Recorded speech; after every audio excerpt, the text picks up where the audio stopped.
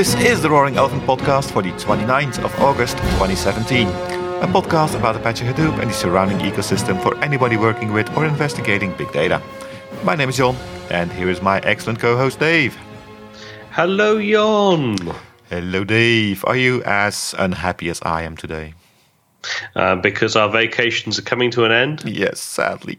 All good things come to an end. There's a silver lining. That means we're back to a live podcast. Woohoo! Yes, well, that's next time. This one is still a pre-recorded one, so again, no news today. But this should be the last pre-recorded one, and so from next episode onwards, you will actually find out if Dave and I really survived the holidays or not. Yeah, that's true. And if you don't hear from us again, you know what happened. I guess it all went horribly wrong. Or it went fantastically right, we never came back. Yeah, maybe. It's possible too. Now, we did have a little plan for our holidays, including big data, so we'll see if that works out, and you'll find out with the next episode. But what we have for our listeners this episode, Dave? We have the finale of our series of sections of interview with Alan Gates. Yes. It's a veritable grab bag and cornucopia of different topics. So we talk about the ODPI a little bit about Cloud First, Flink, Pig, and a little bit of philosophy. Yes, that was also a very surprising ending for the interview for me, but Alan Gates, he can talk about just about anything, I think. Indeed. Great session. Let's get to it. Yeah, let's not keep anybody waiting. We'll be back with the interview after the music.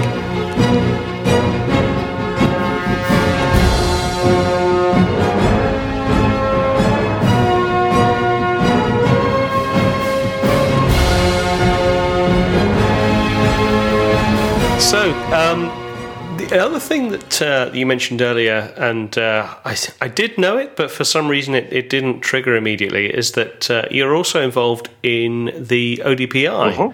So we actually interviewed John Murtick back in episode 21. So if you're thinking ODP what, please go back and listen to episode 21 of the Roaring Elephant podcast, and you can hear John Murtick from the Linux Foundation ODPI talking about ODPI, what it means, and why you should care. But how, I guess, one of the questions is, what do you do with the ODPI? What's your engagement with the ODPI? So I have a couple things. My main role there is I am the chair of the TSC, which is the Technical Steering Committee. So we're the group that actually implements, does the work ODPI says it is going to do from a technical perspective. As being part of the chair, that means I also sit on the board. So I am actually part of the board and help kind of oversee the whole thing. Really, I got involved from as Hortonworks representative on it because I was an old guy, basically. I'd been around a long time.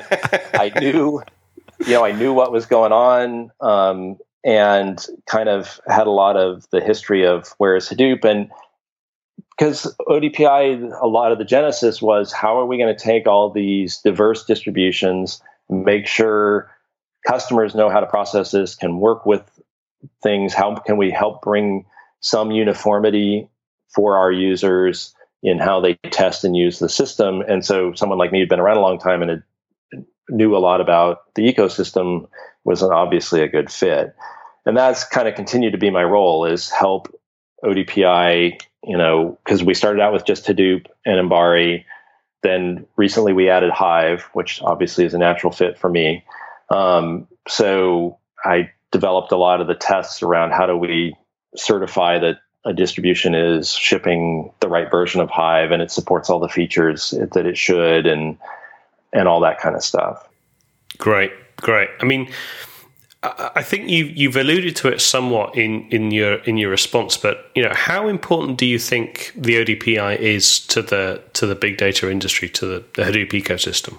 Well, I think what's important right now is, like, I talk to, or at least what I see as the biggest value add is, I talk to some of our partners, people who build software that's going to run on top of Hadoop, and they tell me it's just a test nightmare for them. They have to test they have some customers running Hortonworks. They have some running Cloudera, some running MapR, some pulling stuff directly from Apache and trying to run it. And so they have to test their software against all those options. And that is, of course, just makes things a mess for them. So our main goal is how do we minimize, how do we shrink that test matrix for them? Now, at the moment, we have Hortonworks, Pivotal, IBM, some other Hadoop distributors in there. So we're not everybody's on board, which hopefully someday they will be. But we can at least bring some specifications to the table and say, this is what Hadoop should look like. And we can build tools, and we are building tools to help the users understand when things aren't the way we've specified and what the workarounds are for that, right? Like, let's say that some distribution moves a library around and puts it in a different directory. We can at least catch that and tell them, hey, this library that you're going to need is in this different spot, so your code should be able to handle that case. Right? Because that's really what we want to do, is just make life easier for those adopters. And, from a distributor viewpoint, this is an obvious thing we want, because the more people that build software on Hadoop, the bigger the ecosystem, the bigger the win for us.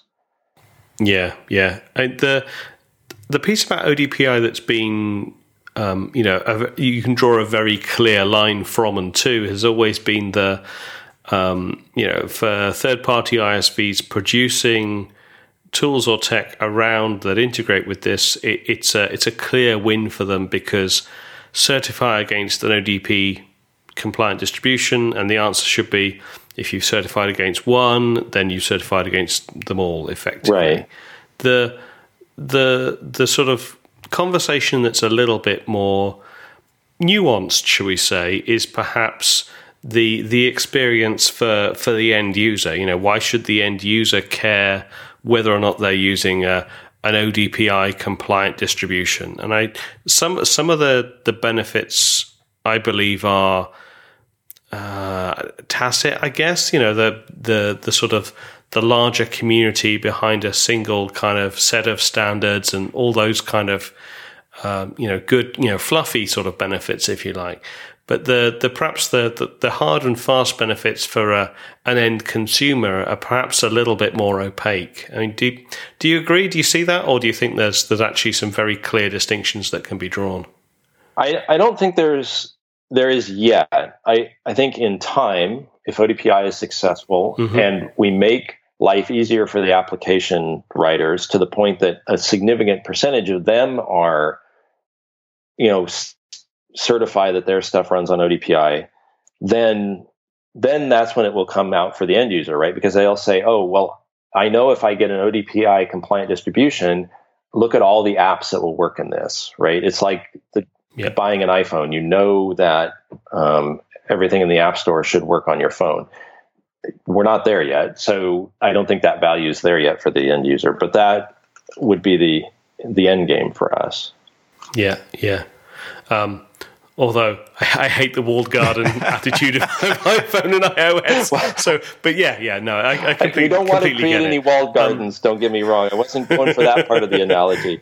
No. I know. So the other thing with ODPI that I think is particularly interesting is how they've actually been involved in actually contributing things like tests back into the upstream projects, which, it's not just that they've been doing stuff sort of downstream ODPI, but they've actually been, working with upstream projects to actually push some of that stuff, further up, which, that's got to be good for everybody. Yeah, and we've actually become even more focused on that. We recently switched to using BigTop completely. I mean, we had been using BigTop for our test harness, but we'd only contributed some of the tests back. We actually, I believe, now contributed them all back. And we're working on using BigTop as our reference implementation, so that you will, mm-hmm. so when you get a BigTop distribution, it will actually be ODPI compliant, assuming it has, BigTop contains a lot of projects we don't specify for, so that obviously wouldn't be covered. But for the ones that we do specify, so that, yeah, everybody can benefit from that, whether they're a part of ODPI or not. Yeah. I mean, one of the nice pieces about ODPI is it started off with a reasonably nice set of logos / organizations sort of behind it. But if you look at sort of the breadth of organizations involved today, it really, at least from a logo perspective, it really seems to have kind of taken off. You've got big names like IBM, putting their weight behind it now. Do you think it's fair to say that that sort of it's reached that critical mass of momentum, or do you think there's still a little bit more evolution to come here? I think we've grown nicely given where we're at, but I would definitely like to see us keep growing. I think there's, and not that it's about capturing logos, but it's about making sure we cover all the use cases, right? So the more people we can get involved, the more we know that we're covering the use cases those people care about. Because I can't sit and think about what's important to someone who does something completely different than I do. So it's I would definitely like to see us keep growing. I don't feel like we've finished that, but yeah, I mean, I'm happy with where we've gotten to today. Excellent. So I think the sort of final thing on ODPI really is the way that things have evolved. We started off with, as you mentioned, kind of core HDFS and Hadoop and Yarn and MapReduce. Hive's come in there now, and Bari's come in there now. What do you think are the next kind of targets to line up in terms of projects to start including? So people are talking about a couple different options. One thing, there's been a working group on talking about specifying what do we do for security, because when we talk to our members over and over again, they're like, we need to understand what are the best practices around security. And this is actually a place that will also benefit the end users, is how do I secure that? Okay, fine, I've got a Hadoop system. What do I need to do to secure it? So there's quite a bit of energy going into the security side, and whether that comes out as here's a project that we're going to specify, that's more likely to come out as a set of best practices along with options for, if you choose Ranger, do it like this. If you choose something else, maybe here's some other advice. That's one piece. There's interest in Spark and HBase. I don't know how soon those will come in, but there's a lot of interest. And then there's also interest in adding Kafka, since it's obviously a very important technology. And like Hadoop, it forms kind of a basis for a lot of other processing. No mention of NiFi yet. Because we're both fanboys for NiFi. Well, I like NiFi obviously quite a bit myself, but no one has talked about bringing NiFi in yet. That's true. Still a bit of a side. Even at Hortonworks, you have the different the data flow versus the data platform, of course. Anything else on ODPI you want to share with us? Nope, I think we've covered it. Okay, then a quick sidestep perhaps. In your talk, you also gave some cloud tips and tricks. You're talking about the block storages and what that entails. And there's been, of course, the case where HTTP 2.6 was available on HT Insight before anywhere else. So this cloud-first strategy that apparently Hortonworks is handling, and what's your view on that? Well, I think the cloud's obviously important to a lot of people, and every few years it seems like people wake up and say, "Oh, the cloud's going to take over. Everything's moving to the cloud," and then the hype cycle goes down, and not everything has moved to the cloud. We're kind of back in the upswing of everything's going to move to the cloud. I think the cloud's very important. I think a lot of data is going to be done on there. I think there's going to be a lot of data still on premise, and there's going to be a big need to exchange data back and forth between the two, right? And so we're saying cloud first because it's an easy place. It's a good way for us to deploy, quickly get things out there. It's a way that people can interact with our releases without having to do full upgrades and stuff. Because when we release a full HDP stack, it takes a long time for people to consume that, to upgrade their clusters and really get to work on it. When we put out something in our HDC, our cloud stuff on AWS or HD Insight on Azure, people can pick that up right away, spin up a new cluster, very little investment on their side to try out the new features. So we see that as really key. But we also see as key building the tools to enable people to work across the systems and move the data around as they need to. Yeah. We also, I work in the cloud environment, of course, and we kind of see two types of customers emerging. You have the really big customers like financial institutions that still have their own data centers, multiple data centers even, and they can keep it on premise. But a lot of the small, medium enterprises, let's say, they really want to give up their data centers, and for them, this cloud-first strategy is very important, of course. Yes. And we have customers on both sides. We have customers coming and telling us, you know what, we're only going to the cloud. We have people coming and saying we're going to pursue both, and people saying no, we don't think we'll ever go to the cloud. We can't envision how we could secure our data there. I think that for us drives us toward, okay, there's, Hadoop works in the cloud. It's always worked in the cloud, but there's some ways it's not optimal yet in the cloud. It makes some assumptions about the underlying storage system that the object stores don't always meet. And you want to be able to run Hadoop in a way that doesn't require a standing cluster. Always in the past, Hadoop was always on. It was just there. That's fine on premise. That's not a good answer in the cloud because nobody wants to be paying for 100 machines sitting there doing nothing, or 100 VMs, I guess. But so there's some adaptive work there to do to make it better with that ephemeral spin up, spin down, but still have your metadata and security governance, all that in place all the time. And that's a lot of what you'll see us over the coming year working on in our HDI and HDC offerings. Yeah. Another thing that's going to be important here, I think, is the Yarn 3.0 new things there with the containers setup. Where you can, I think the example was given to put TensorFlow in there. So if you have a cluster in the cloud today that's not being used 100% all day, every day, by being able to put more workload on it, maybe that becomes a non-issue. Yes, that's true. And it even enables more, not that Hadoop's going to move into the private cloud space, because it's not, I don't want to say that, but it enables you to even use your on-premise Hadoop more in that way to run a more diverse set of workloads in, like I said, the nodes you've already invested in. Yeah. Because in the past, I've had customers that insisted on putting Mesos as a scheduler on their Hadoop cluster because it could do more, which was good for the other stuff they wanted to do, but not as good to get all the Hadoop stuff working as you would expect it to be. Right. With Yarn having this now, that should kind of settle the argument, right? If Hadoop is your main thing, then go for the Yarn scheduler. If Hadoop is, or the Hive thing, or the Spark is something to do on the side, then maybe go for another scheduler.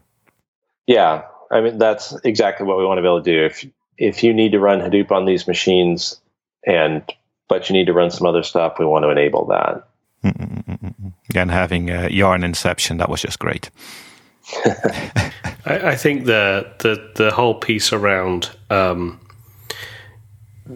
bringing, I mean, Hadoop has always been about sort of co-locating your data with your storage, so your processing with your storage, and with the ability to have containerized apps running on Hadoop, you're essentially you're taking that processing to the next level, to be able to any sort of containerized application that needs data potentially could be hooked up and run that way.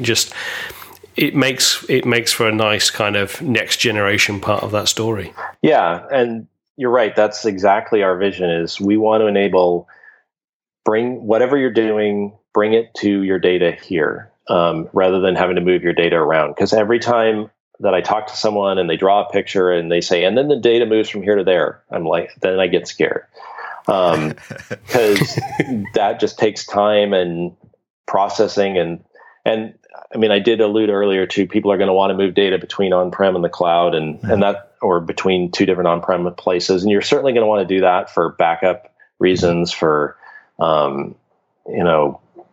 disaster recovery, all those sorts of things. Those aren't going to go away, of course. But the more that you can bring processing to the data, because when you're talking about terabytes or petabytes, you can't lay enough fiber or have a big enough network to move that efficiently. Well, Elon Musk is going to put the satellites in the air, right? That's going to solve everything. Well, maybe, but I actually am hoping that he builds his little tubes for transport first, because I'd really like to be able to get around faster. But a fan of Hyperloop. Well, if they could build it here in California, if I didn't have to drive from here to LA when I need to go to LA, I would be very happy. Okay, so another topic that, I mean, it's something you mentioned briefly earlier on, is Flink. And I think it's reasonably well known that you're a bit of a fan of Flink. How do you feel about where Flink is today and how it's evolving? And do you think it's found its place in the world, or do you think it's still kind of a little bit niche and still trying to get there? Well, I don't know if by found its place, you mean it knows what it's good at. Yes, I think it has. I mean, I think it really is good in that streaming use case where you want to be able to respond to events very quickly in an event, with that exactly once semantics that they can offer. If you mean everybody who could use it has discovered it yet, no, I don't think so. I think there's still an expandable market for it as people realize all that it can achieve, and basically what they could accomplish if they use this technology. So in that sense, I feel like it still has a place to grow. Yeah, and in terms of other projects that you've been involved in along the way, what's happening with Pig today? Is there any sort of is it stable and reliable and that's pretty much it is where it is, or is there still ongoing development effort going into that? There is some development. Mostly it is stable. People use it. People like it. We did a survey recently of how many of our customers were using it, and found that quite a few are still using it regularly and, are happy with it. So a lot of the development now is just keeping it current with other changes in the system so that it continues to integrate well with things and work. There's not tons of great new features going in, but it does what people need it to do. Yeah. Have you seen the recent blog post around Spork, Apache Pig on Apache Spark? I didn't see the blog post. I know there's been work on that off and on, because they did, shortly after we reworked Hive to run on Tez, Yahoo did, and I think we helped them with it, did some of the same work on Pig to move it to Tez. And some other people also made Pig work on Spark as well. I haven't kept up that much with that work, other than I knew it was going on. Yeah. It's just people that are using Pig really love Pig, that they love the way the language is built. And they want to put it everywhere, apparently. And it's not immune to the Spark allure either, apparently. I just have to say that I think Spork is one of the greatest. I mean, I just think that they've nailed, in terms of naming conventions, if projects were purely rated in naming conventions, Pork, Spork, brilliant. The multi-tool of cutlery. Yeah, one of my favorite, this is kind of funny, but one of my just favorite things about Pig was the amount of fun you could have with the name. And it was totally random. I asked, because I wasn't on the project when it was named, and I asked them one day, I'm like, why in the world did you name this Pig? And they're like, oh, we just said one day we need a name, and somebody said Pig, and it stuck. But it, with the being able to call the language Pig Latin and the the shell grunt, and for it just for a works, while, right? we had a development environment called Pigpen. It was Yep. just so much fun for the naming possibilities. The one that I heard is it was called Pig because it pretty much eats anything. Well, we kind of came up with that because we sat down when we took it to Apache, and we actually had people weren't sure what we were trying to do, and we put up a page. Actually, I think I wrote the page called Pig Philosophy, and we said pigs eat anything. Pigs do what they're told. There's a third one I'm forgetting, and then the fourth one was pigs fly because we wanted it to be fast.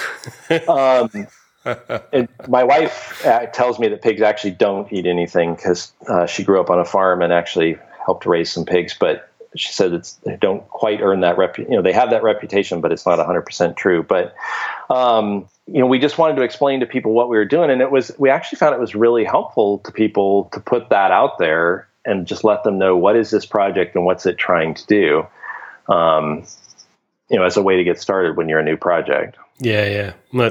Very good, very good. So just as we wrap this up, and Jon was doing a little bit of research and discovered that you've got a BS in mathematics and also an MA in theology. I understand. Yes, that's true. People tell me I'm schizophrenic. So I was going to say, how does the MA in theology sort of help you out on a day-to-day basis with the glorious world of big data? It's kind of funny. I actually got that while I was at Yahoo, before we started the Hadoop. Yeah. I was still finishing it up when I was in the Hadoop team. But oddly enough, the most direct, I suppose, connection is in studying theology. You also read a fair amount of philosophy, and when you start reading philosophy, you find out it's not all that different from computer science. You start reading some of Plato, and you're like, "Hey, this kind of looks like C++." He's talking about objects and classes. But actually, it does teach you to think. Reading philosophy, reading theology, you learn to think about things from different perspectives, and that's helped me a ton in thinking about in the open source world, working with other people, figuring out what perspective they're coming from, even just working with different tools and realizing that they're coming at the problem with a different perspective and that I can't just think from my perspective. We talked before about how people look at Hive, see SQL, and think, oh, data warehouse, but it's not quite the same thing. It's not Teradata. It is something different. Mm-hmm. And you have to learn to think differently about it. You have to learn that system and think about it. And I know that's a funny connection, but I have really, reading a lot of theology and philosophy helped me see that and helped me apply it here. Yeah, completely. I can definitely see that.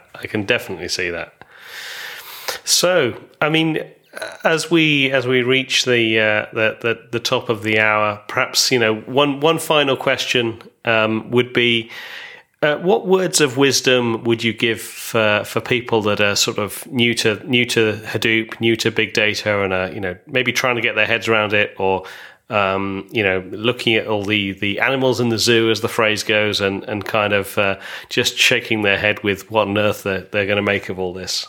I'll answer that on two different ways, depending on who it is coming to the system. Let's say it's a user, a grad student who wants to play with the technologies. I would say just find one that interests you, find a bug or a small feature that needs added or fixed in that system and start tinkering with it. Because it's pretty easy, actually. Most of these are small enough. You can download the code, get started. You can find some simple bug, and just kind of throw yourself in. And there'll be some splashing around, and you might sink here and there, but the community will help you, and there's no substitute for just getting started on it. Now, if you're a user. You're coming this not as, oh, I want to help develop it, but I just want to use this, but I don't even know what I can use it for. We tell people over and over again, the key thing is identify one use case that you think this is applicable for and try that first. Don't just throw this in here as the wonder tool that's going to solve all your problems. Don't bite off too much at once.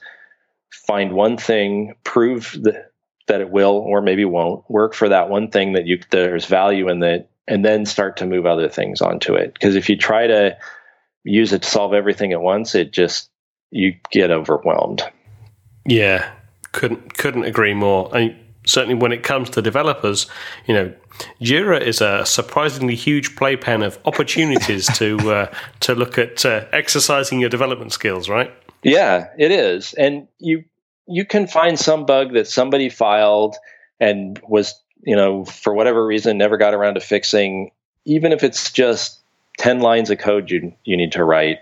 It's such a great introduction to the system and to how the community works and reviewing your patch and working with you to get in and all that stuff. Yeah. And, couldn't agree more when it comes to the users side of things, brand new users, brand new organizations looking to this, focus on that first use case. Try not to get distracted by all the animals in the zoo. You'll probably only need, 3 or 4 of them to get started. And you won't necessarily need to know them all in intricate detail.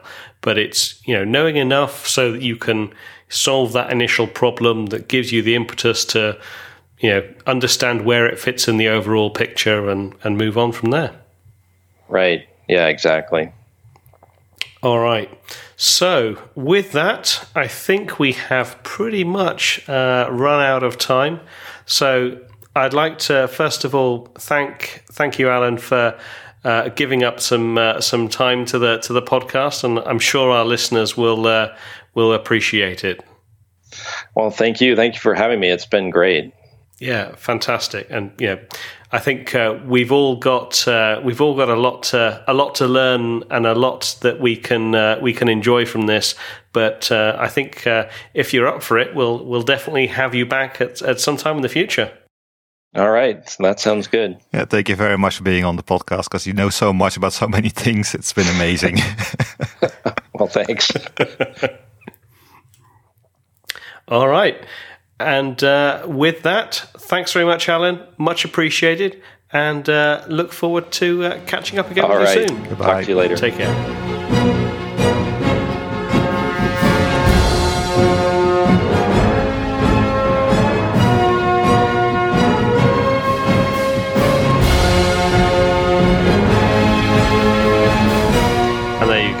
Our final section of our interview with Alan Gates.